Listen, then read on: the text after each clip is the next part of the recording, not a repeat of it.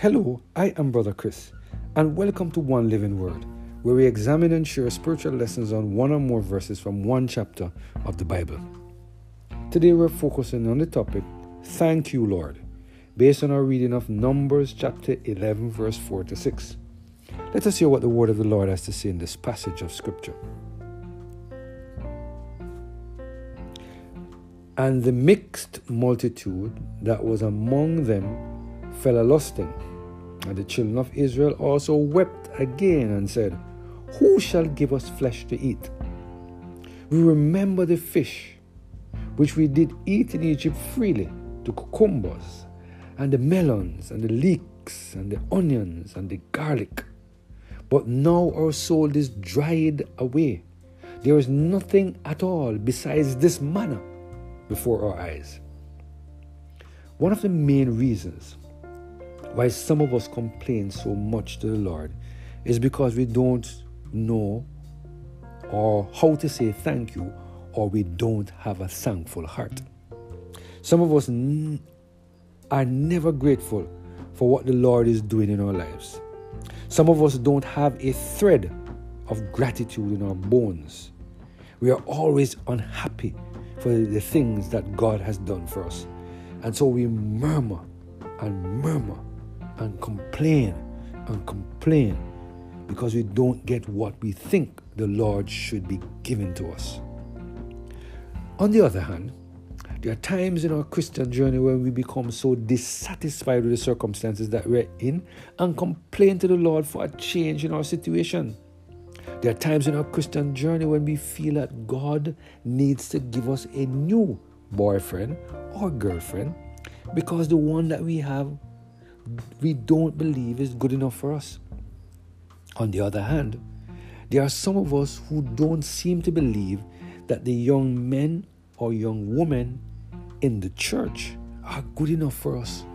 So we pray to the Lord and ask Him to help us to find someone outside of the church who is better than the individuals that are inside our church.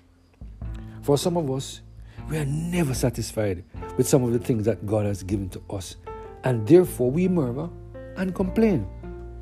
This was exactly what the children of Israel did. After spending 400 years in Egypt, they complained to the Lord and begged Him to take them out of slavery.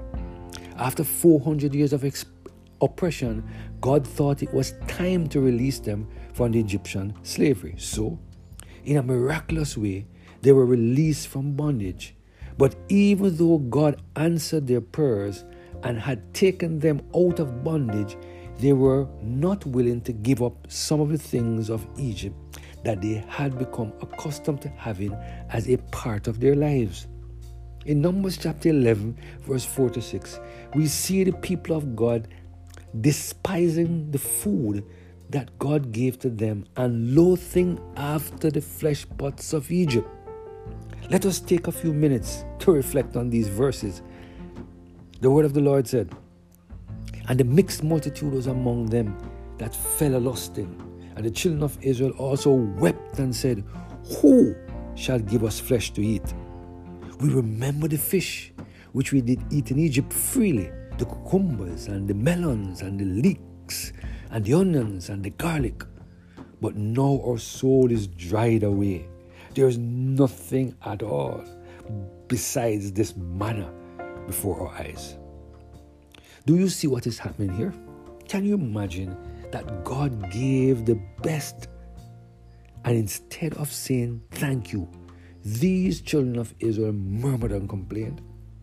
Can you imagine that the Lord took the children of Israel away from the flesh pots of Egypt, but they were still craving after those things that were not good for them?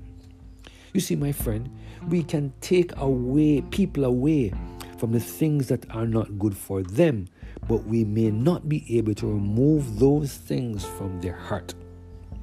It is important to note that the culture of Egypt was still in the children of Israel, and they found it so difficult to let it go.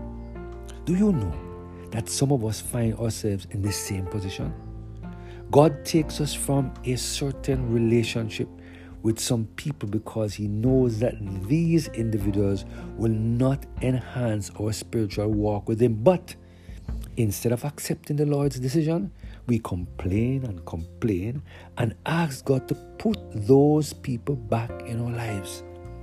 Sometimes the Lord provides information to us about the foods that we are eating, but instead of adhering to the new information he has provided for us, we want to continue to eat the things that we know are not good for our health.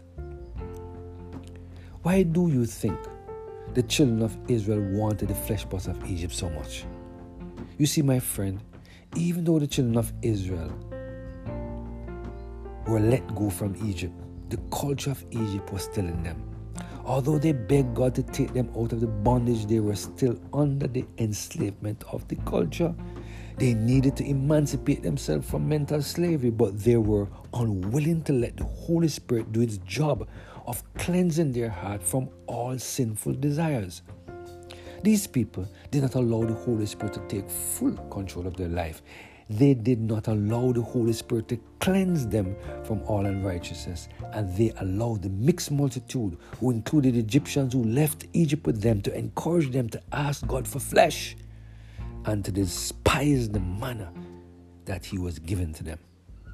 Today, God is reminding us that unless we allow the Holy Spirit to take control of our lives, we are going to continue to desire the flesh pots of Egypt. We are going to continue to want to have the people in our lives that God has already removed. Today, God is reminding us to be careful about the mixed multitude that is around us. These individuals could lead us astray if we allow their influence to have a negative impact on our lives. It is important for us to remember that God will always give us the best. God will always do what is best for us. We just need to put all of our trust in him, knowing that he will always take care of us in accordance with his riches in glory. Just be patient and thank the Lord for what he has given to us. Let us pray. Heavenly Father, thank you, Lord, for what you have given to us. Help us, Lord, to be appreciative and not be like the children of Israel, murmuring and complaining about things that you want to take out of our lives which are not good for us. Thank you for your blessing and your mercy upon us, we pray. Through Jesus Christ, our Lord. Amen. Have a blessed and Holy Spirit-filled day.